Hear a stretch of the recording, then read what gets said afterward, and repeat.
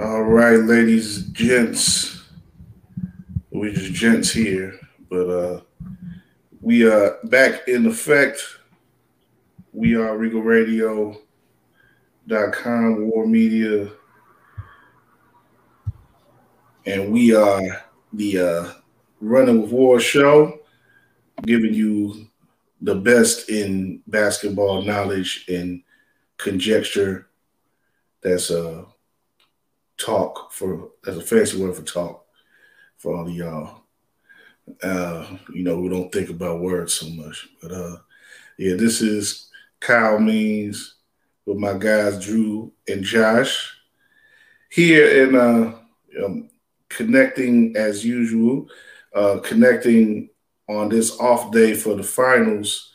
Between games 3 and 4, taking in everything we're going to take in everything that's going on so far because I think our last show was before game 1, just before game 1. So, we've seen these 3 games thus far, and I'll get you guys' opinion on how you think the series is and how you think it's going to play out.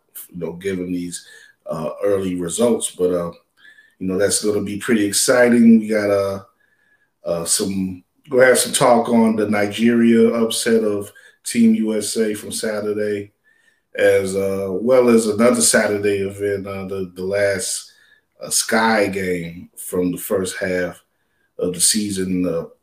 Pretty competitive game they played against Washington at Wintrust Arena, and a pretty packed house too. We'll talk about what went into that. A lot of energy that was at that game. And our guy Chris was there. Hopefully he'll be on the show. He's not here at the moment, but we'll see. Also, another hope. We got 3 and a couple.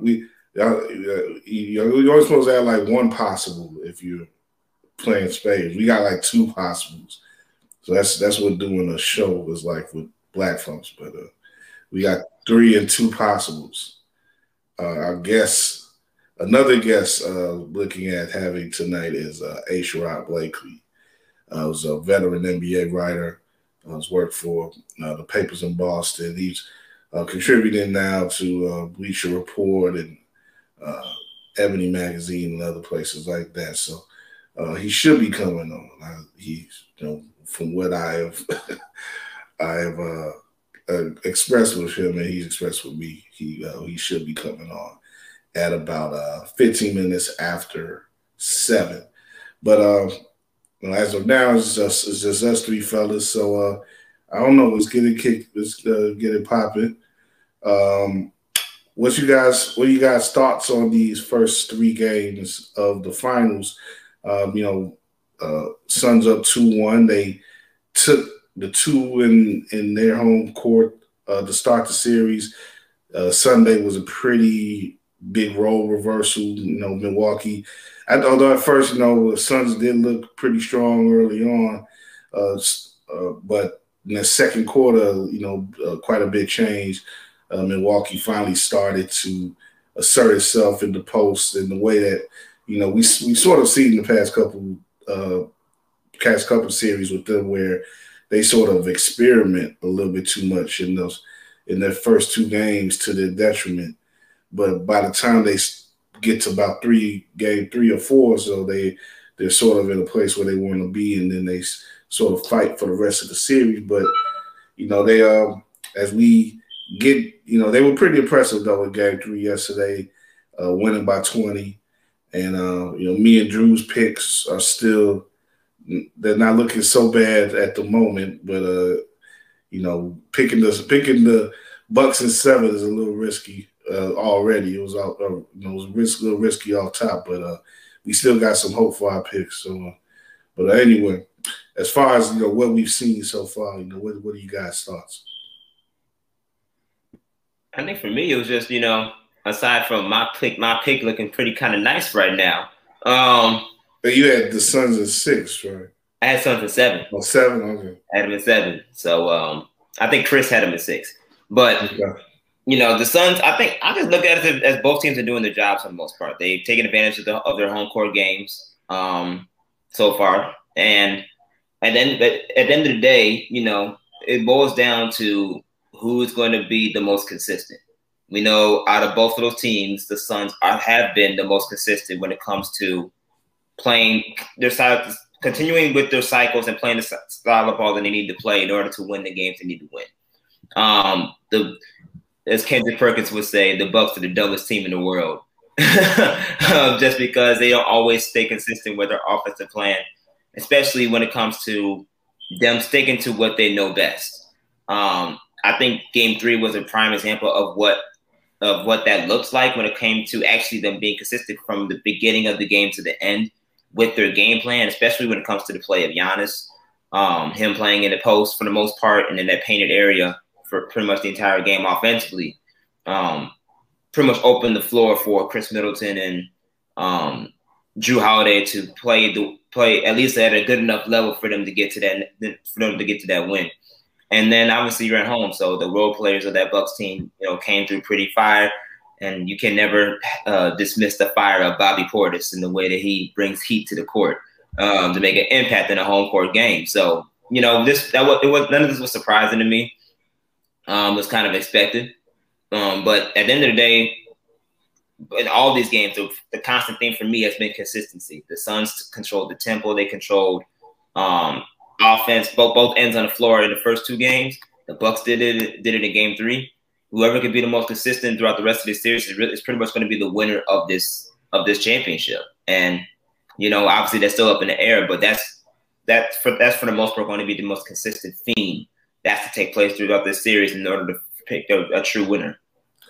Drew, for you go, I'm going to say something real quick about the coverage. And you mentioned Kendrick Perkins, and I think the whole ESPN crew in particular, the network guys, not necessarily the ABC people, but the ESPN people, have just been dragging, Milwaukee. And I think they've been acting like, they haven't seen this team throughout the playoffs pretty much do the same thing that they've been doing in this series in regards to the way that they come out in the series. And to that degree, it's not the smartest thing to come out and give the first two games away, but it's like Giannis has also played his ass off every game in the series. It's not like they haven't, especially in particular in this series, they haven't necessarily gone against their nature. They just haven't played the way that they probably absolutely should play, or the way that it's not as drastic as like when they shot like 53s against the Nets in those first two games or something like that.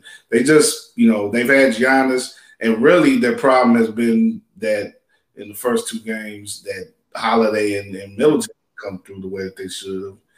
And in Game 3, they did. They were efficient, they made plays, and they scored. And they got more from again, the roster beyond that, like, Portis and Connaughton and stuff. And that's to be expected when they come home. So all this, again, with ESPN, they're the worldwide leader in overstatement. We saw today what SAS is on. He's letting his mouth run away with him in other places. But, he's saying too much, and Wilbon is saying too much. And then Kendrick's got to come along and one-up them as well.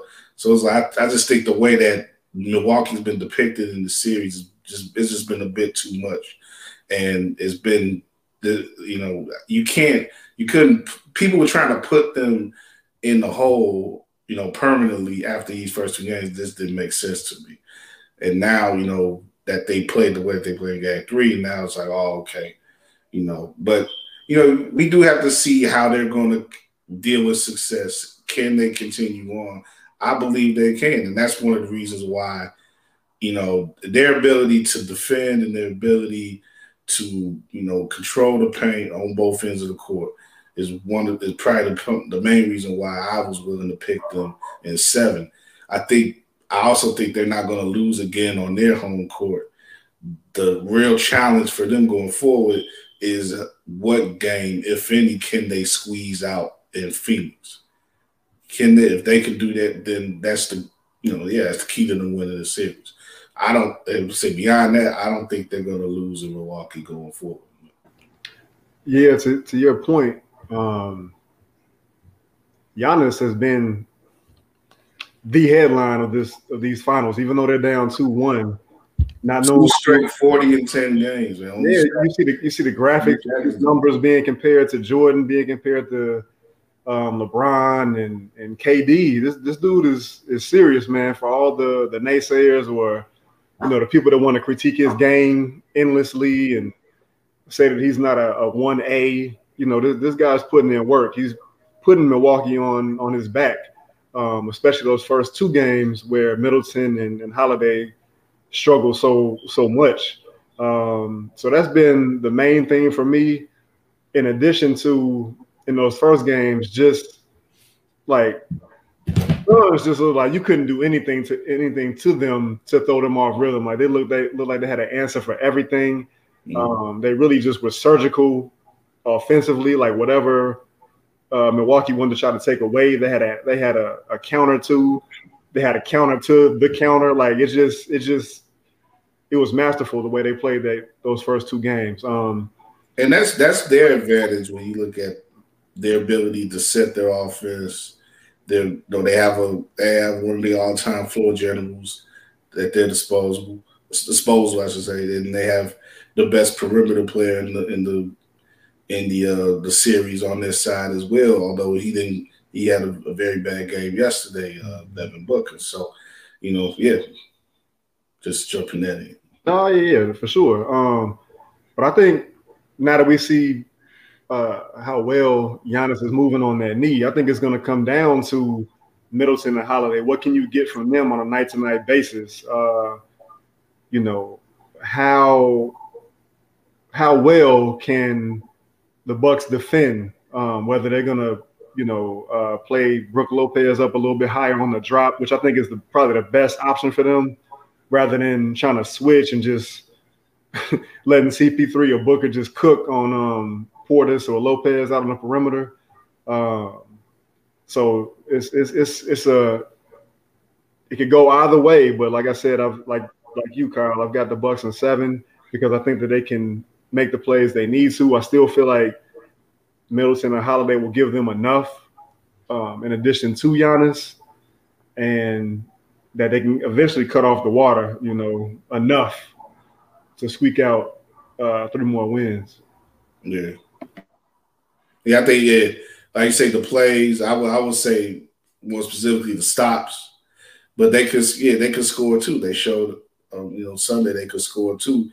And, if Giannis keeps playing the way that he's been playing, it's going to be an all-time great series for him. And he's definitely on the road to at least an MVP if the Bucks win. So, yeah, I want to see how, I said, there's going to be a pivotal game, of course, in coming up on Wednesday, Game 4.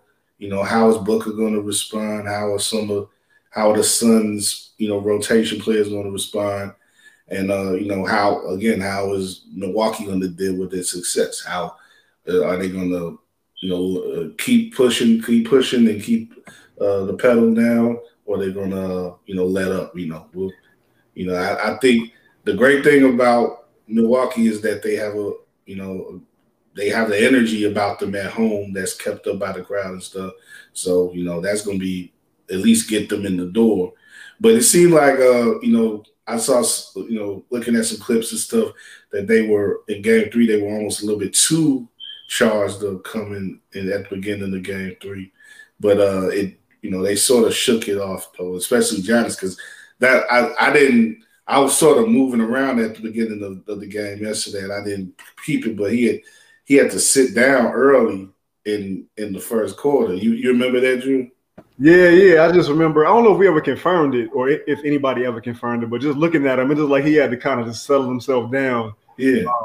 He was breathing hard, and he got up and kind of walked to the tunnel, walked back and forth, had to kind of calm himself down, which speaks to the gravity of the moment in the first, finals in that city since the 70s. So, yeah. it's a big moment, and he's living up to it. On a side note, anybody that wants to criticize these playoffs or these finals, and wishes we had LeBron or Durant or Steph Curry in it, just look at how many narratives have changed in these playoffs, from Trae Young to Luka Doncic to Paul George to Giannis. Like, if there's anything to measure how spectacular these playoffs have been, I think that's definitely the direction that people can look to. Yeah, that was just I saw the stupid tweet, and I usually got love for the Dan Le Batard's crew and stuff, but you never know too when they just being snarky. But they had like a poll asking is the worst finals ever. I'm like, come on, man. You if you was to ask that, really, then you have no memory, because there's 07, there's that really, that as exciting as it wound up being towards the end, that Spurs Pistons one wasn't that great. I mean, I could rule off a bunch. The both of the ones where the Nets played the Lakers weren't nothing because they weren't competitive. There's a lot of finals with just there's basically no competition involved. The one a couple of years ago, like the last two Cleveland Golden State ones were whack. Yeah. Like I think Cleveland won like one game combined in those years, like 2 years. So it's like, come on, man. Just if you want to be a star effort, just say you a star effort. Just you don't care about the game, man. That's all you say. Mm-hmm. But or if you being a homer, like they probably mad because Miami got beat by the Bucks and stuff, and they couldn't get around the Bucks this year. So I mean, I could see that, but this is far from the worst finals that there's ever going to be. Yeah, that's true. I mean, if you're a real sports fan and a real NBA fan, you should be happy about the fact that this new blood and this new young generational blood is taking over the reins. Like, obviously, we gotta appreciate LeBron, we appreciate Kevin Durant, we appreciate the Steph Currys, we appreciate those players and those teams that were in their primes, really giving us the ultimate finals we could ever ask for.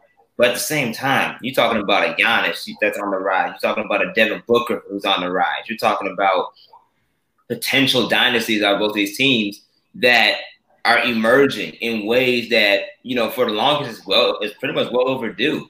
And the fact that we're getting that now, and even then, still seeing the same type of quality products of dominance and in some cases flair and things of that. So watching these skills come to life in the way that they are, if anything, this should be you should be very excited and happy of the fact that this is the direction the league is actually going into. So we're actually seeing that direction now. Yeah, like at some point you got to have that turnover. And it's, LeBron is not going to be going to finals for the next 10 years. Durant isn't, and all these other guys, we're seeing, and Booker and Giannis particularly, they could be two of the stars who define the NBA championship series for the next 10 years. So, yeah, that's what, like you say, Josh, that's what should get you excited as a ball fan, as a basketball, as a real lover of basketball. That should be what gets you excited. And on top of that, you got the story with Chris Paul, being an all-time great, trying to, give him one more chance, give his best chance at getting the title. And there's all type of stuff out there. But, like I said, people just love to be snarky anyway. So you just got to ignore that stuff.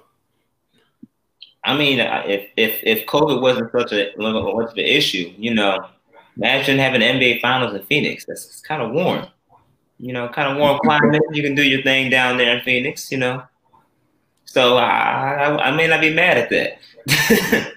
Nah, I wouldn't be mad at that either. Like, I was bugging, like, we had saw, because we were sharing stuff Saturday from the Sky Games, so we're going to get into that in a little bit. But, we was, sharing the pictures of all the big-time basketball writers and stuff that was at the game and stuff. And that sort of threw me, even though, like, I'm plugged into all this stuff. I'm like, The hell,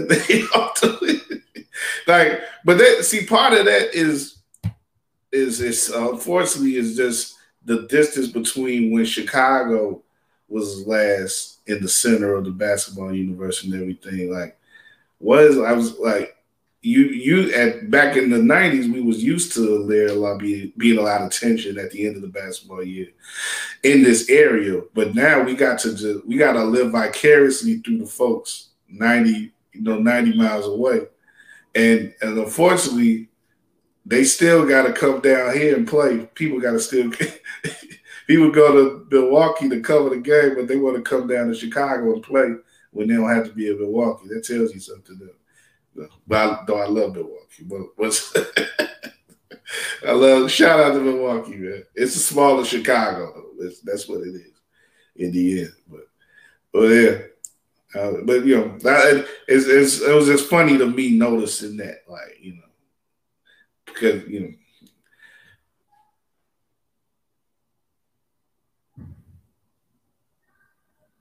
Well, y'all gotta be take yourself off mute, man, and say something. I don't know what y'all doing. Yeah, I thought you were gonna say something, Drew. I thought you said, but anyway, yeah. I mean, I was kind of shocked. I was kind of shocked by that too.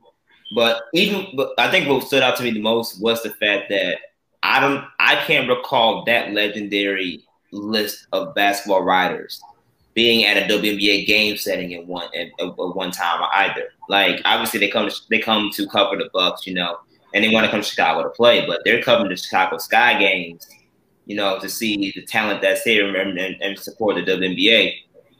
I don't know if I've seen that type of headline before.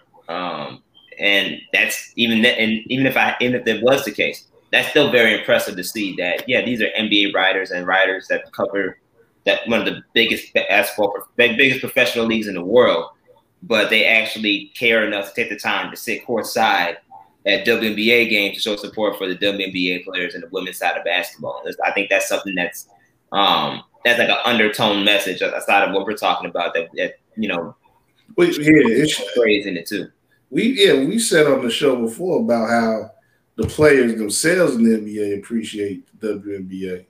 Yeah. And, you know, that can extend to people who cover the league as well, you know, us included.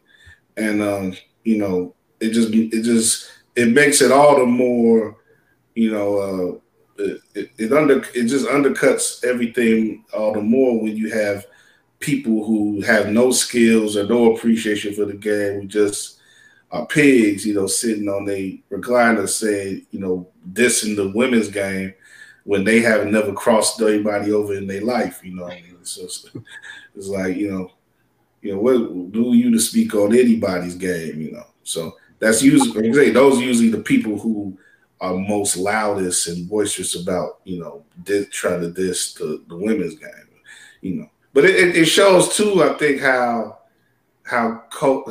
crucial the move was that the Sky was able to get Candace in the offseason stuff, because again, she's a star, she's a crossover star, and those writers know her and appreciate her as a singular force. I think it'll be more, you know, that if she wasn't involved in that game, if she was still with the Sparks or something, maybe they would be there still, but it sort of enhanced that possibility that you would have her there, that you would have the sort of crowd overall there that you had, even though there were other things involved in that as well. But like I say, just the profile overall of the Sky, you know, we knew at the time of the signing that it was going to be enhanced by Candace being on the team, and it's played out that way. You know, the record hasn't necessarily been all that they wanted it to be, but you know, they're still at 500 right now, 10-10 going into their break, and you know, they you know, like I say, let's just finish up this talk on them before we go back into the NBA stuff. But you know, they played a pretty cool game, I would say, just all competitively, you know, all things considered, on Saturday against Washington, try to get the score, but it went to overtime. And the Sky made a nice run towards the end to actually take a lead that Washington had. It looks like Washington was gonna, was in a good position to win that game. But Scott came back, surged back at the end and took the lead. But then they had, like, at the very end, a shot was taken. I forget made the shot from outside, but it was an air ball, fell right to Tina Charles, who had an amazing game on Saturday, and she put it back up like just before the buzzer at the end of regulation and tied the game up, and then went to overtime. And in the overtime, Mystics pretty much handled things from there, and it was 89-85 final. But it was like a big crowd there. They had like primarily they had an AAU tournament, the girls basketball AAU tournament that was at McCormick Place, which as we all know is in the same complex as Wintrust Arena. So that day I was doing some running around, and I drove by like about a half hour before the game. I found out texting them on our chain that Chris was going to the game. And I was like, man, I kind of wanted to dip in too, seeing all this energy when driving down King Drive through McCormick Place.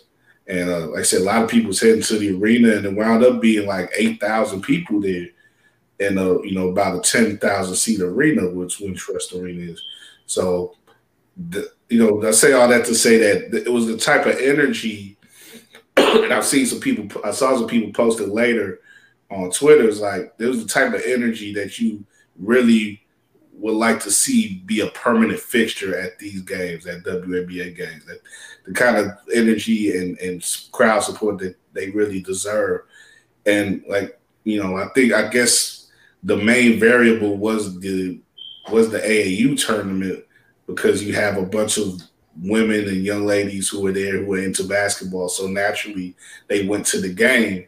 You're not going to have that at every Sky game or every WNBA game across the country. But, that type of rallying thing, I don't know how they could,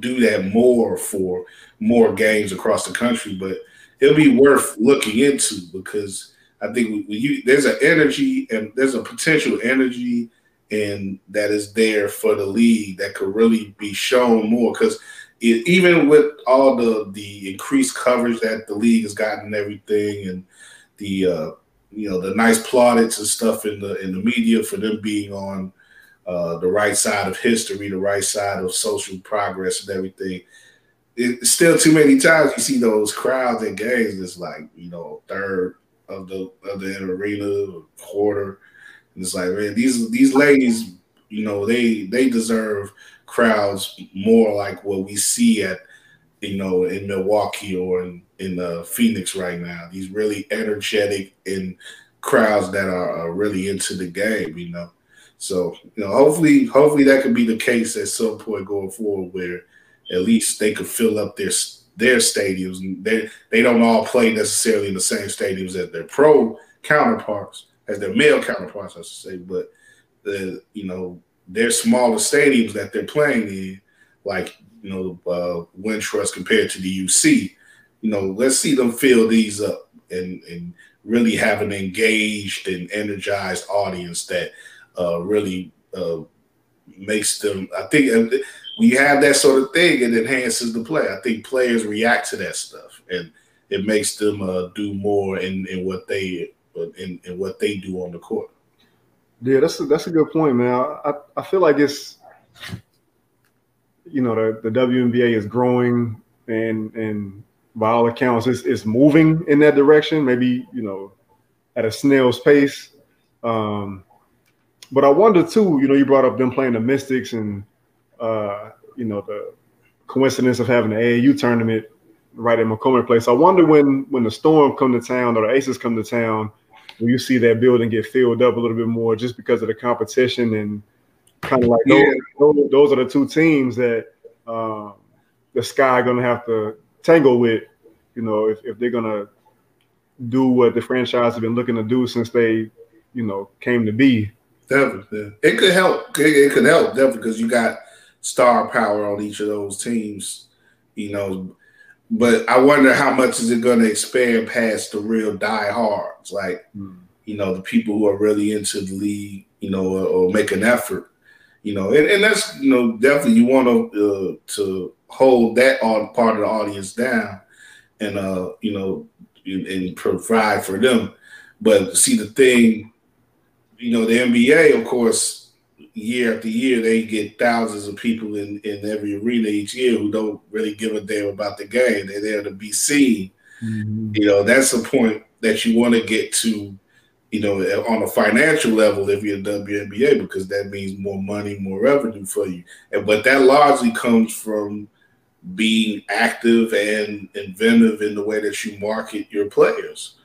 NBA players are marketed in many different ways. As they're marketed as leaders of social movements as well, but they're marketed as stars. They're marketed as fashion icons. They're marketed as actors and whatnot, and rappers and all these things. So that's the type of we got to see more of these facets of these women who are playing the WNBA and who they are, and make them into those same type of stars, multifaceted stars. Do people want to go see night in and night out for whatever reason too?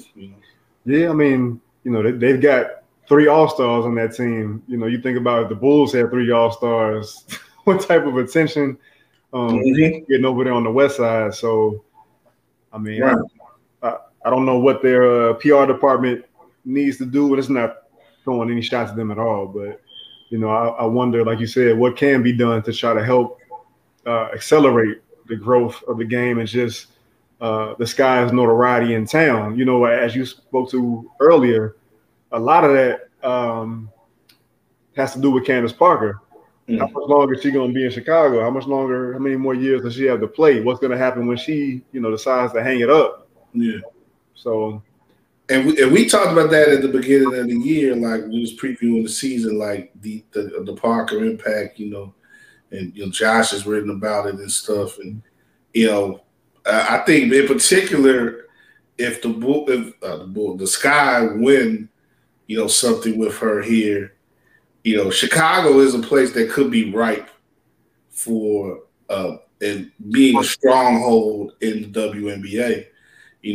For one reason, because we love basketball here, but 2, because I was thinking about this earlier. We have a lot of front runners here, and when a team wins, you get to see, like I said, a lot more people rocking their gear and stuff, no matter how much they followed them beforehand. Like when the Hawks was winning, there's a lot more brothers in hockey gear when the Hawks were winning, And to bring it back to the NBA. This is something I want to get into too, because I saw again, shout out to this brother, man. I mean no harm, but Last Chance all up in the Milwaukee game, man. It's like, bro, man, you Chicago all the way until Milwaukee gets in the finals. Huh? It's about exposure, man. I guess it's about exposure. It's all about exposure, man. So, and it's, but I'm saying he wouldn't be the only one though. Let the Bucks win this series. See how much more Bucks gear gonna be rocked in Chicago. You gonna see it, and that's just how it is, But we love a winner. If we can grab our hands on the winner here, we do it, no matter how far they are, And but I'm about to say, going back to the Sky, I think, if they bring some type of really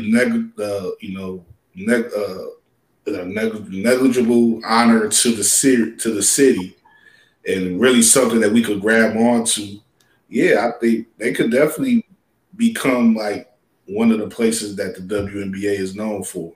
And, I don't know how much of an effect that would have on the league as a whole, but, it could be big. It could make a difference. Yeah, I completely agree. And obviously, we talked about how the Candace Parker effect can really speed that process up. But I also think just from talking about exposing the game, especially when you talk about to young women like that. Why I always wondered, you know, in AAU season, you know, you have teams that have sponsors and things of that sort to help pay for the jerseys, the tournament fees, travel fees, depending on the type of level your sponsorship is with the team, right?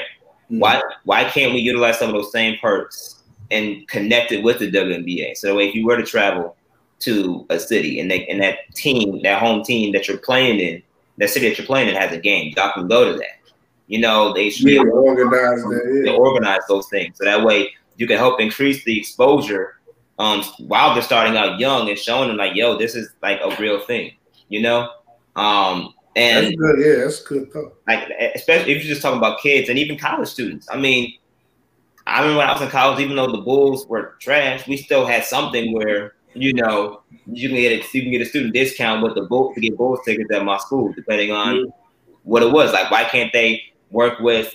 I don't that's know. The best. That's the best time to get those discounts on Bulls games, and you might, like you say, your school or your job, mate. You know, a lot of jobs offer stuff like that. And, right. You know, that's. But when they suck, that's the best time to get them. When they good, they get stingy because they're like that. They good. There's a supply and demand thing working there. But when they suck, they trying hard as they can to get them tickets off. Yeah, that's true. That's true. I just wish that we could utilize some of those concepts to those WNBA players, so that way they you know, they can get that type of exposure as well, because you know they deserve it. And AAU doesn't just go for guys; it's women AAU teams as well, and for them to play at the rates and levels that they do, especially they're hosting tournaments like at McCormick Place or like, you know, these other type of places that they're playing in now, whether it's the Attack Center or something like that. Like, if they're in the city, you might as well just, you know, give them that exposure. They're right in the heart of downtown, especially if they're playing at Winchester Arena. You're in the heart of downtown. You get exposure of the city. Like, Chicago has a lot to offer with those things, and you combine that with the AAU teams that are coming down here every week or every weekend. Why not? Why not tap into that? Why not tap into those resources, especially if you're willing to have sponsors that are willing to work with those AAU teams and bridge that gap? Man, I would take advantage of that in a heartbeat. So I don't know how else they can do it outside of that realm, maybe. But I'm just thinking in my mind from a player's perspective, an AAU perspective, and going through the AAU circuit, you know, playing in these different cities here and there and all these different tournaments. Like, if the WNBA have teams in those areas and these tournaments are at least close enough to these arenas, why not? Why not give them the access and the ability to go to those games through the sponsors or the teams that, or, you know, or at least offer them a decent package, whatever the case may be, so that way it can be a potential, you know, a viable option for people to want to tend to, especially if they're traveling out of state. Or you could have like a sort of a thing too, where the players sort of visit those tournaments during the day and, you know, interact and stuff. Like, for the WNBA, I would think more so than the NBA, because the NBA is such an established destination. Mm-hmm. You know, the WNBA needs to feed more to the power that it has as a destination for women young women who are getting into sports, you know, at an early age. And you know, I think for a lot of girls, it already is there for them. You know, you could look at a girl like the girl who Avant-Garde, who won the spelling bee. You know, she say she want to go in the WNBA, even though she's cold too. Yeah, the world is her oyster. You know, she got a lot of options, but she want to get in the WNBA too. She can hoop. So, but so, you know, you take advantage of stuff like that. You know, you gotta. That's how you gotta, you know, play yourself as an organization, marketing and promotion and stuff. But you know, but I think as a purposeful organization, you know, being that sort of guiding light for young women athletes is you know, that's a good way to go. And I think that's where the future of the WNBA really you know, really holds itself. Yeah, even the merchandising, man. Like new Nike jerseys that came out. The everybody was pining over those orange WNBA hoodies, the WNBA socks. Like there's a market for, or there's a strong need for these things, a desire to get these things, but I don't know how readily available these things are. You know what I mean? So I think a lot of that stuff that got sold out pretty quick. Yeah, that's who. That's I guess that's stuff you over time you learn. You supply more. Yeah. Nike ain't running out of no supply. And really, they just got to produce them. True. So yeah. It's getting there. The promotion is getting there. You see the Nike ads on TV and whatnot. I'm waiting to see. Like I know Maya Moore was with Jordan Brand. She might still be, but just more. Yeah, she's involved in that. Yeah, just actually we spoke about that a couple weeks ago. When they unveiled that picture. Jordan was with the. Yes, sir. It was like 11 players. So it probably was like 10 active players in Maya Moore, I think. Mm-hmm.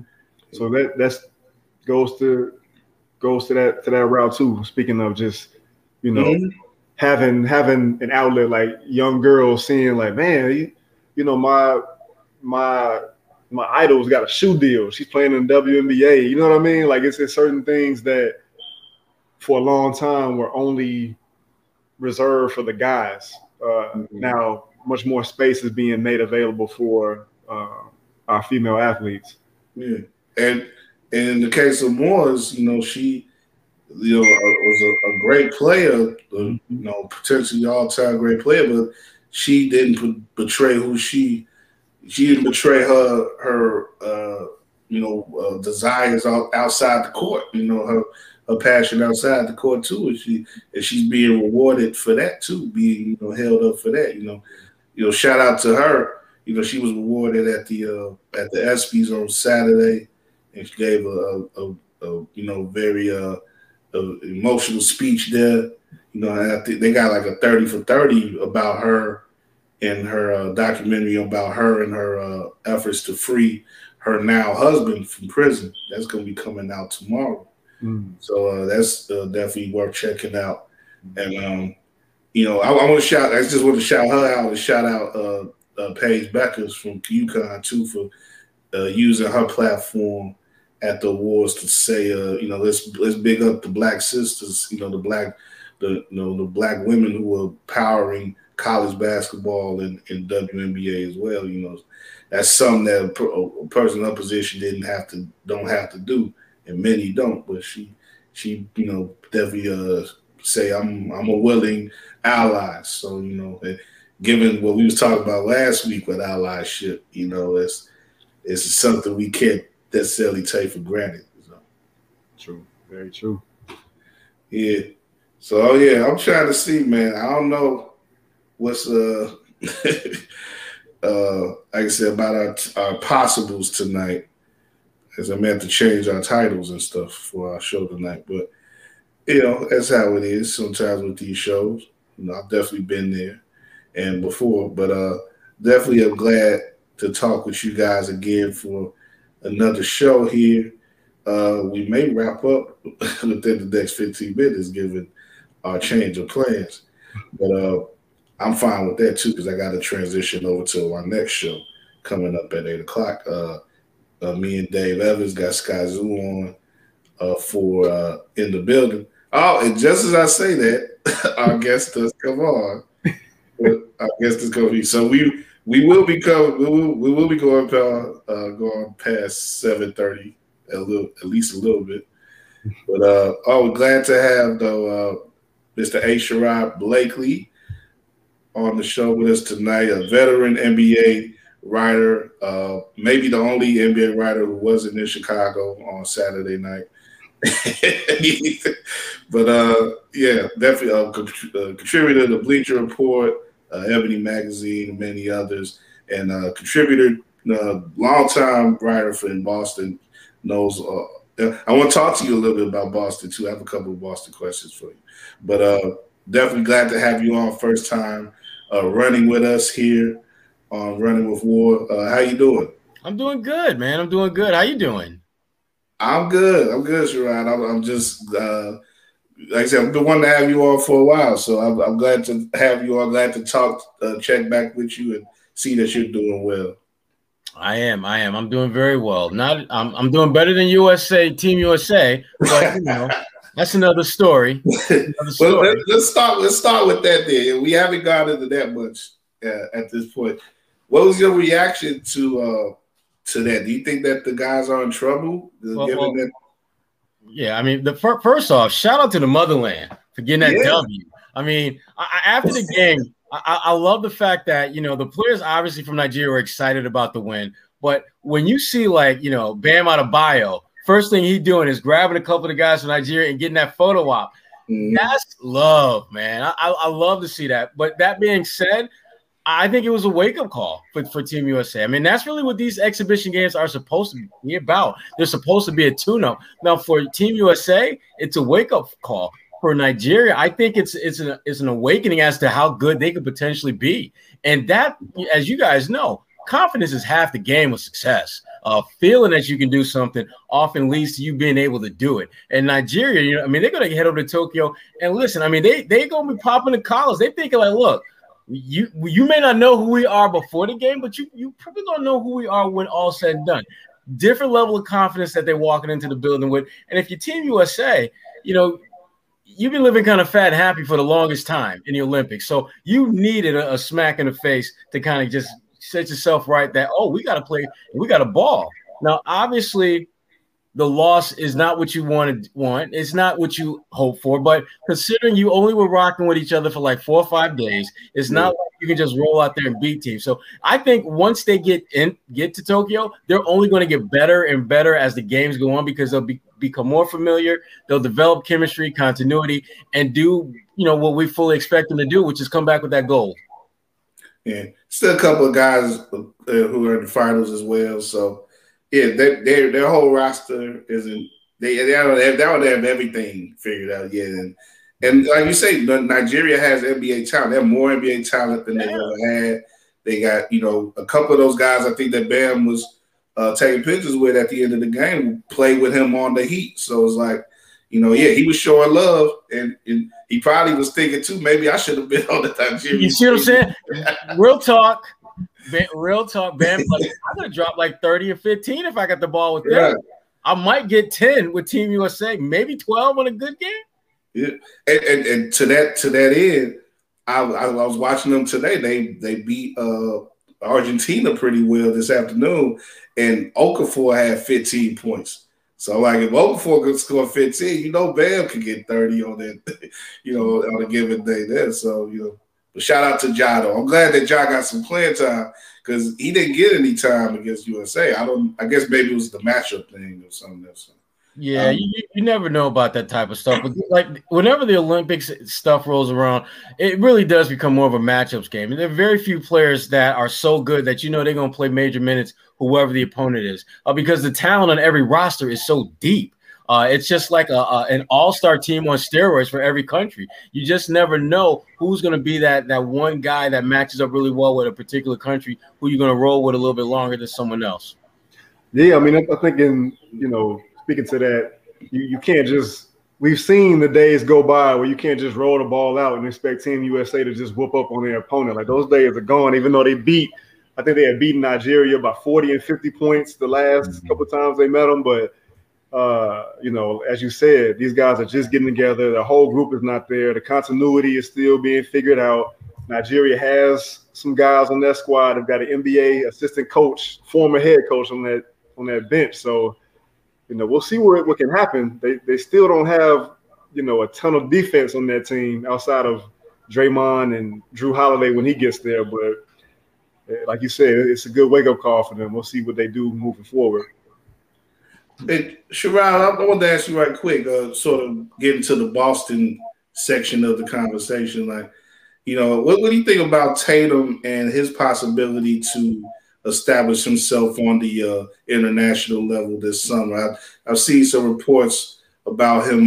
You know, Boston has gone under its reconstruction in the front office and the coaching now. And, you know, they got Nia Long is the first lady up there now and everything. I'm sure. I'm so glad somebody brought her in the conversation besides me, because whenever I talk about the Celtics coaching situation and the changes they've made, I don't know how it happens, but somehow Nia Long just always find a way into the conversation. I don't know how. I would imagine, yeah. I mean, I don't know how you could not be excited about that. You have to.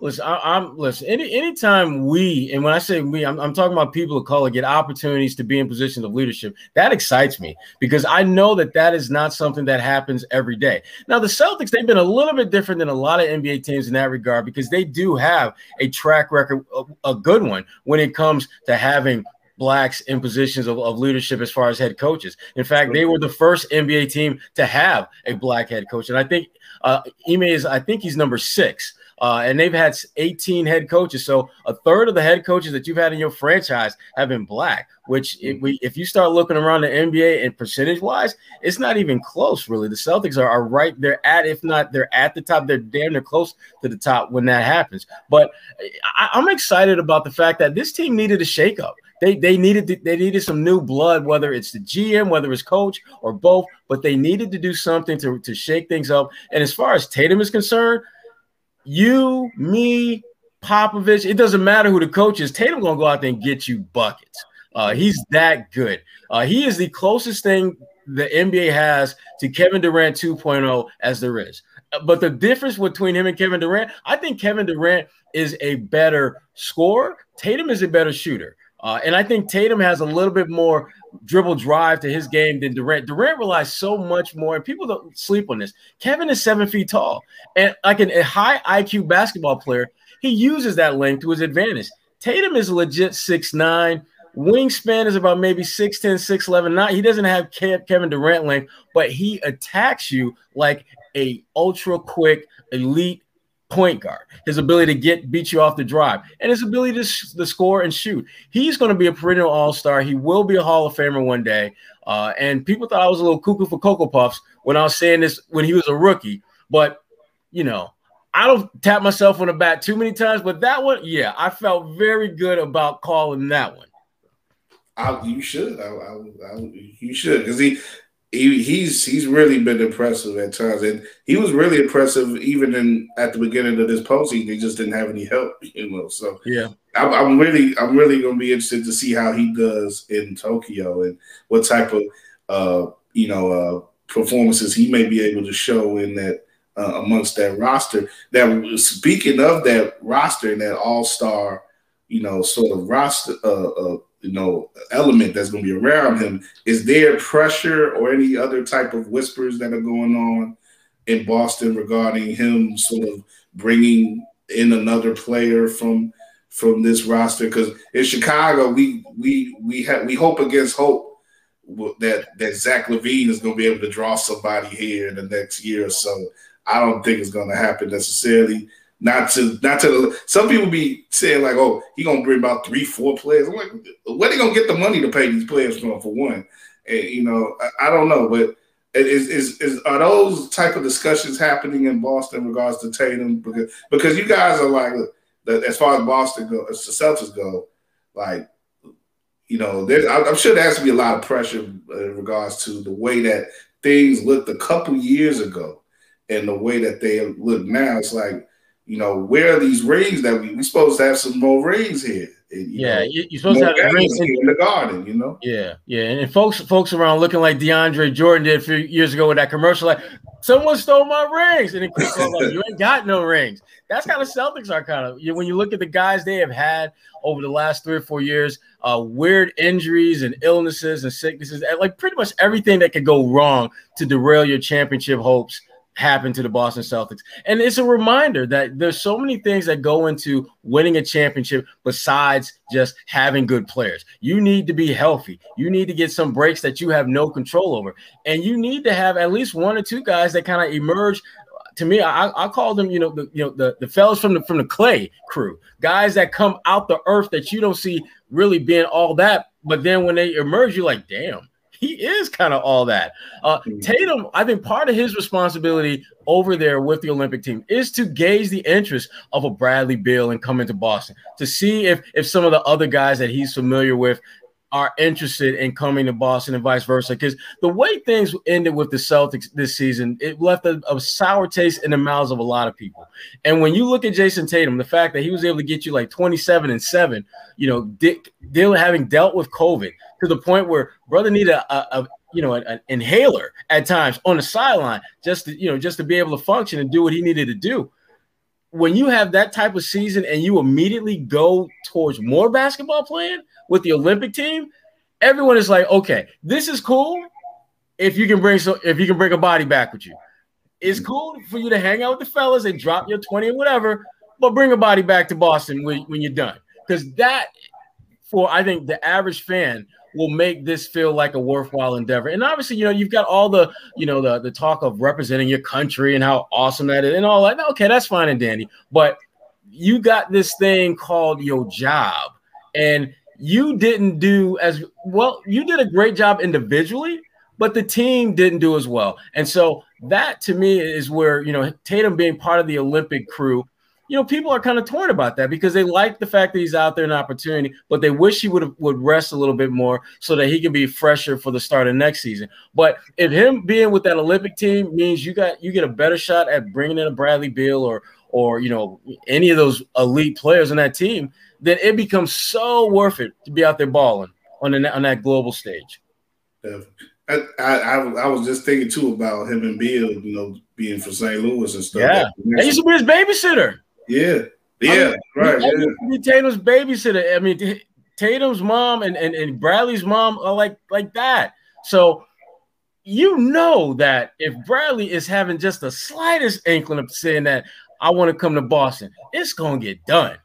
It's gonna get done because when your franchise player has one of his homies from way back in the day who want to join forces, and his homie is nice. Yeah.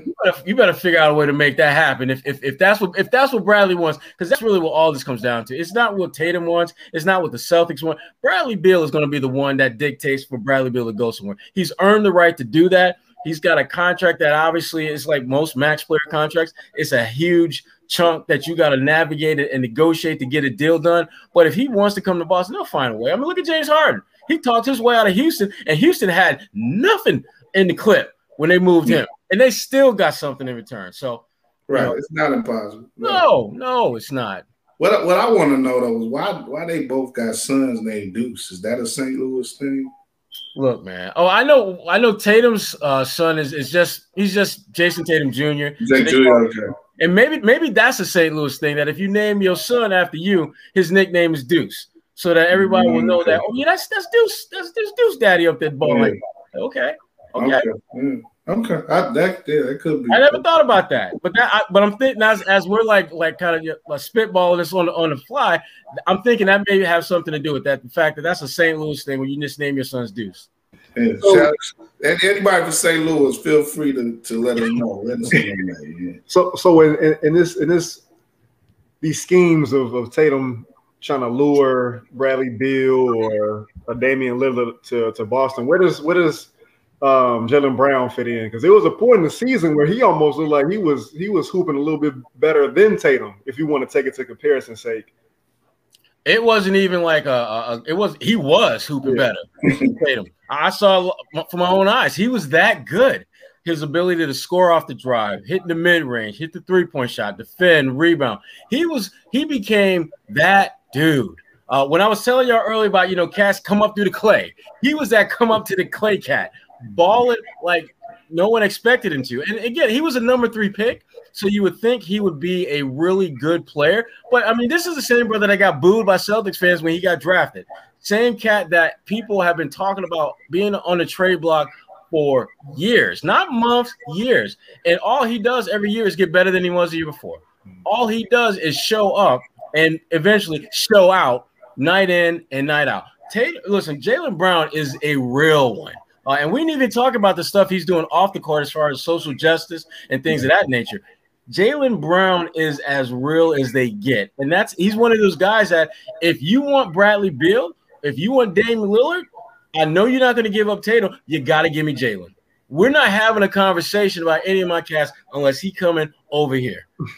And the Celtics, I think they realize this, which is why they're not all that eager to make a deal for like a Bradley Beal or a Damian Lillard, because they realize that they got a 23, 24-year-old all-star who is on paper your second best player. Yeah. I mean, you got two cats, both under 25, both all-stars, both signed to long-term contracts, and people talk about maybe we should trade one of them. Yeah, see that's add up to me. That's what my from a Chicago perspective, not with any horse in the Boston race, looking at Tatum and Brown, I kind of see them, forgive the reference, I see them as a no baggage younger version of what Kawhi and Paul George could have been had they been young when they teamed up together. And that's a hard pairing to part with. It is, and it's a hard pairing to nail as far as like drafting guys that are that good that soon. I like Zach LaVine in Chicago. Now, Zach to me was a little bit of a late bloomer, and by late bloomer I mean he didn't just explode in year 1 or 2 where you can just say, man, that brother's an all-star. He was able to get buckets, but Zach wasn't defending nobody early on in his career. I mean, he like a lot of young players, he had that Olay defense. Like, here you go, Olay, do what you do. It took him a couple of years while he was here. He had the Minnesota. He's already had like a couple of identities in the league. He was at first he was the slam dunk guy. Yeah. Now he had to become the bad guy on a bad team. Right. Now he's the good guy on a bad team, I should say. Now he's the good guy on a somewhat bad team. And the thing I like about Zach is that he's at a point now where you have a general respect for his game. Like he's by no means is he a perfect player, but you respect the game that you get out of him night in and out. He plays with effort defensively now. He can make shots. He's not a guy that's just dunking the ball. He can splash that 3 ball in your grill. He puts it on the floor, and if you're not careful, he can go airborne on you and put you on a poster. And he's got heart. Give you the Sharpie before you hit the ground so you can sign that poster. Yeah. He's that good, but he needs help. I mean, he needs help. I've brought this up to the guys before. Like, only thing separating Devin Booker from Zach LaVine at this point is Chris Paul and their roster. Like, I would love to see Zach LaVine play with a better facilitating guard and better 3-and-D options at his disposal, because I think he could be what we see Devin Booker is, even though the games aren't quite the same. I think you get some of the same performances that you got from Booker you would get from LaVine. Yeah, and Zach is a little bit bigger than Devin too. I think Zach is a better scorer than Devin. Devin, I think, is a better shooter. And the thing about Devin is that, man, when he releases, he got the crazy elevation on his shots. I mean, he already has like low-key bounce that people be sleeping on. Zach, we know Zach got bounce. That's not even a discussion. Oh, man. But Devin's got low-key bounce, and I never really noticed it until like about halfway through his rookie season. And I saw him beat somebody off the dribble, and he just raised up, and I'm looking at the distance between the floor, his feet, and the ball still in his hand before he released. I'm thinking like, damn, he got hops. And so again, he's another guy that when you put him in the right situation with the right personnel around, you get a guy that is a dominant, NBA Finals MVP candidate right now. He's had a couple of bad games with the Suns, but the fact that the Suns are still there, he's a big reason for that. And Zach, I think Zach with the right type of playmaker around him, Zach could be a special, elite, lead a team deep into the playoffs kind of guy, because he's got the skills. It's just that the personnel around him doesn't really lend itself to a team that can make a deep playoff run, at least not right now. And that's what, fans and observers like us are hoping for in Chicago, that they get that playmaker in this offseason, by hook or by crook. They get somebody who can steer this offense in a certain way and free up, free Zach up to just be that dominant scorer that we know he can be, and free up, Vucevic in so many ways as well too. On a pick and roll or whatever. We pick and pop, because Vucevic can do that a lot too. So there could be that's the feeling generally in Chicago. We're a good point guard away from being a dangerous team. So Celtics say the same thing. Man, if we just had like a real good general lead the play, like old school cat who just basically you want to if you had like a Rondo like point guard, but not Rondo today, because Rondo today is still good, but he ain't that dude. Yeah, nah. He still got some juice left in the tank, but it's looking mighty thin right now. I would take him as a backup in a heartbeat, but as my lead guy, as my number one, nah, I'm good. That'd be kind of cool if he finished this career back with y'all, actually, or if he finished it with us. Because I was going to say he should have helped us beat Boston. Listen. When Rondo, if it wasn't for Rondo suffering that I think it was a hand or wrist, Chicago would have won that series. Chicago would have won that series because they were up 2-0. With both wins coming in Boston, heading back to Chicago when Rondo got hurt. All they had to do is split one at the crib, be up 3-1, and then you got 3 shots at winning one game. They were going to win that series. But when Rondo went out, it was just like, it's a wrap. Here comes the comeback. So, Rondo's a hell of a player. He's one of the more underrated playmakers of his generation. People think about the assists and all that stuff, and that's great. But the thing I love most about Rondo was when the lights were brightest, and you know what that is. That's the playoffs. When your nickname is Playoff Rondo, not preseason, not Pandemic Paul, but Playoff Rondo. Nobody questioned it either, yeah. I don't know why y'all call him Playoff Rondo. It was more like, oh, yeah, I see why y'all call him Playoff Rondo. Okay. Yeah. He shows up and shows out. Much respect to Rondo. Sherrod, do you think because it seems like hiring point guards is the norm now? Do you think Rondo has a future as a coach? I hope so. Because Rondo, here's the thing about him. Rondo is one of the most intelligent athletes I've ever covered, and I've covered major college basketball in the ACC. I've covered, obviously the NBA. Rondo is one of the most intelligent leaders I've ever been around, and what makes him special is that he recognizes what the game needs from him. And he recognizes what the game needs from those around him. And more times than not, he's going to put everyone in a position where they can be their best in the role that they serve best. And that, to me, translates well as a head coach because that's essentially what you're doing as a head coach. You're putting the pieces on the board where they need to be in order to win. You're not trying to just check everyone. You're trying to checkmate and win the game. Rondo has that ability. I'm looking forward to when he becomes a coach because whatever team he's coaching, they're going to be good. They're going to be well coached. They may not win as much as fans will want, but it won't be because of coaching. So I'm looking forward to that. I'm worried he's going to be like a Scott Skiles, though. He'll turn every team around in 2 years, but that third year, they're going to be like, man, the hell with this dude. That's kind of the thing with like Jason Kidd. Because when you start looking at his trajectory as a coach, every team he's coached, they've won more games the year his first year than they did the year before he arrived. But it's that second year where things get a little squirrely. Jason Kidd, the Messiah, takes that Messiah thing a little too far, and all of a sudden, he start walking around and he's like wobbling a little bit, and then you realize he's got that bobblehead mentality right now because he had a lot of success in that first year, so he's feeling himself, and next thing you know, the team struggles because his ego gets in the way, and again, he's a great coach in that first year. If I had a bad team and I had a coaching opening, I'm trying to hire Jason Kidd for 2 years. He's going to want 4. But I really want him to be there for 2 because in 2 years, he's going to turn things around where we're going to be a moderately competitive team. And then he's just going to start acting a fool. And then I'm going to have to fire him. But I will have that foundation set. So that's, to me, that's the back and forth you have to deal with as a front office exec when you bring Jason Kidd in the fold.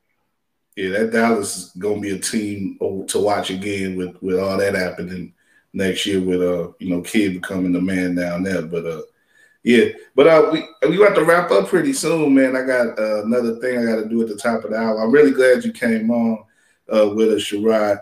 And but I want to get before we wrap up, I want to get your thoughts, of course, on the finals and everything. But before that, I'll ask right quick: were you at that game that Booker scored 70 in Boston with that? Yeah, he was giving him the business.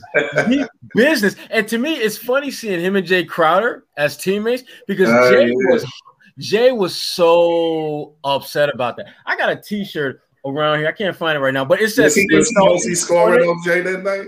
What's that? Was he mostly scoring on Jay that night? He was scoring on the whole team. Of course, he was that dude at the checkout line where everyone is getting served. Come on through.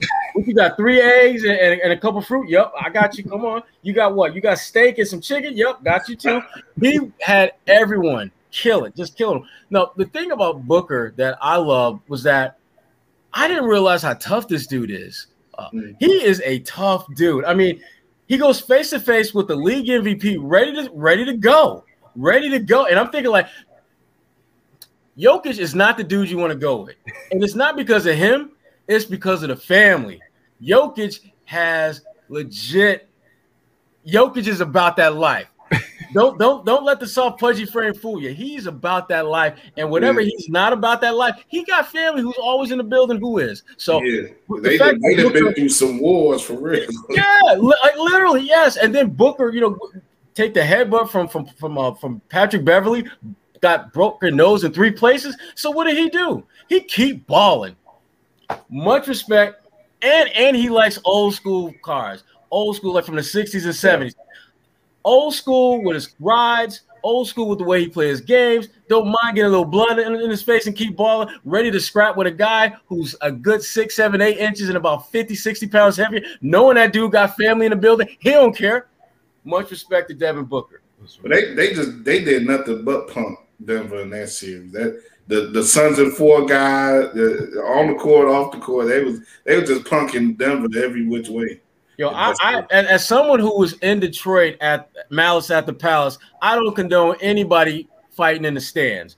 But if I'm a fan and my team just won, and you coming at me, and you try to sucker punch me, oh hell yeah!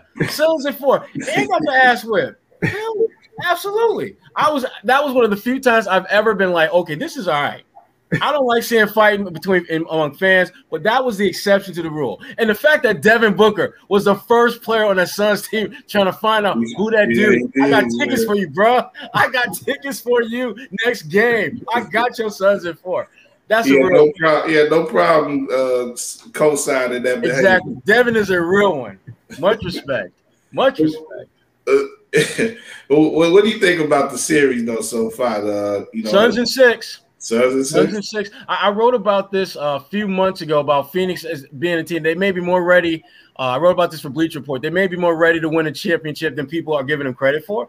And I wrote the story thinking like, it may happen. But I talked with their GM, James Jones, at the time. And I asked him flat out, like, are you guys ready to win a chip like now? And he went through some of the things that have to happen in order for that to happen. But there was a confidence that he was speaking to me with that I was thinking like, damn, either this brother is like selling this stuff real, real good, or he's like feeling this. And watching them play, they feeling it. And the fact that you got, black man as your GM, who, by the way, was executive of the year, black man as your head coach, who, by the way, was the coach of the year by the Coaches Association, and you got OG running the show, Chris Paul, who's that OG from everybody's neighborhood who, even though the game supposedly is passing by, you put him on your team and all of a sudden you're in the park all day. You're balling all day. Yeah, ain't nobody getting you off the court. Exactly. Ain't nobody taking you off the court because you got OG. You got the original OG. So I love the way that Phoenix team is balling. I love the fact that they have a different kind of vibe and chemistry. And I just think they're better than Milwaukee, to be honest with you. I do. That's why I got them in 6. Me and Drew got them actually in Milwaukee in 7, so I'm sticking by it. But Josh got Suns in 7 too. So he with you. My man Josh. Shout out to my man Josh. But I could definitely see the Suns in 6, and like you say, they got a lot to root for, especially in the case of being having black men in power on that team and really changing a lot of dynamics in the league. Right quick, what do you think? We talked about this a little earlier about some people being down on the matchup, and we all feel that look in Booker and Giannis, you possibly are seeing 2 guys who could become regulars in the finals over the next 10 years. And, you know, if you're really about the NBA, you should be encouraging that and encouraging that turnover, that future, instead of, you know, whining about LeBron and whoever not being in the finals. You know, what do you think about that? Yeah, I think fans in general like to be comfortable with what they're familiar with, and they're familiar with LeBron. They're familiar with Steph. That's just that's that comfort food for them this time of year. But Devin is a delicacy. You know, Giannis is something that's yummy if you really want to sink your teeth into it. And you're right; they do have the potential to be there for many, many years to come. At some point, this had to happen. You know, because at some point, you know, Larry Bird couldn't go to the finals every year. Michael Jordan had to jump into this fray. Michael Jordan couldn't be that guy forever and a day. And then you got LeBron. And you start going. I mean, this is part of to me, NBA basketball is a relay. And it's a relay that's always going. And at some point, somebody's got to pass the baton to someone else. It may not be as quickly as some fans may want it. It may be longer than some fans think it should be. It may be shorter. But that baton is going to be passed. And right now, we're seeing LeBron pass that baton to Devin, pass that baton to Giannis. I think Paul George and Kawhi, they're gonna be back in the mix in a hot minute too. If Dallas can ever figure out who they can get to play, you know, with their guy, they could be in the mix. Boston, you got 2 All-Stars in Boston, as I mentioned earlier, both under 25. So there's a lot of guys that have the potential to carry this league going forward. And that to me is a beautiful thing about this playoff series. And I didn't even mention Trae Young. Oh yeah. Woo! Yeah. I mean, hair issues aside, Trae Young is the hot one, man. He's that dude. He is another one in that dude category. You know. What was my man Mackey said on the ESPYs the other day that Trae looked like a ball of hair that fell on the barbershop floor and came to life and started walking off. I felt so bad that I was cracking up about that joke. I felt really bad about that because I love Trae Young. Trae is one of my favorite players to watch. But when Mackey said that joke, I'm thinking like, damn. I know he didn't write that. Though. He's right. That's why I felt so bad about it. Because if I felt that he was doing Trae wrong, I'd be, man, forget that cut. That ain't funny, man. That ain't funny. Actually, yeah. As someone who once upon a time used to have hair that fell to the floor, I remember what it looked like because I haven't seen it fall in a long time. And yeah. I mean, it's definitely the case. I'm wondering how long it's going to take Trae to go over the team Baldy, but we'll see if that happens. We always got room on the ship. Tell y'all a funny story. Richard Hamilton, when I was in Detroit, he used to get on me and Chauncey because we both had the ball head. And we were just like, yo, you keep cracking on us. You see what happened. Maybe 2.5 years later, all of a sudden, his runway started to come in shape. And so then he was just like, okay, we got to get rid of the runway and just have a nice, clean landscape. I'm like, see, that's what you get. Which was crazy because he had the braids for so long. Yeah. That's what you do. Braids the ball. That's the worst though when you got the braids and you try to hold on to that hairline. Because we all know there's that 1 or 2 dudes that we know from around the way who got braids that start like in the middle of their forehead. Yeah. In the middle of the head, you be like, damn, bro, seriously? Just let that go. Looking just like come over the T-ball and take the helmet off. Yeah, exactly. Like you got a ski cap on, but you only cover half your head. Oh, that's your hair. My bad. Yeah, man. Oh man, I gotta go, man. But we gotta bring you back to talk more about hair, and we gotta talk to you about being in the Palace during the Malice in the Palace.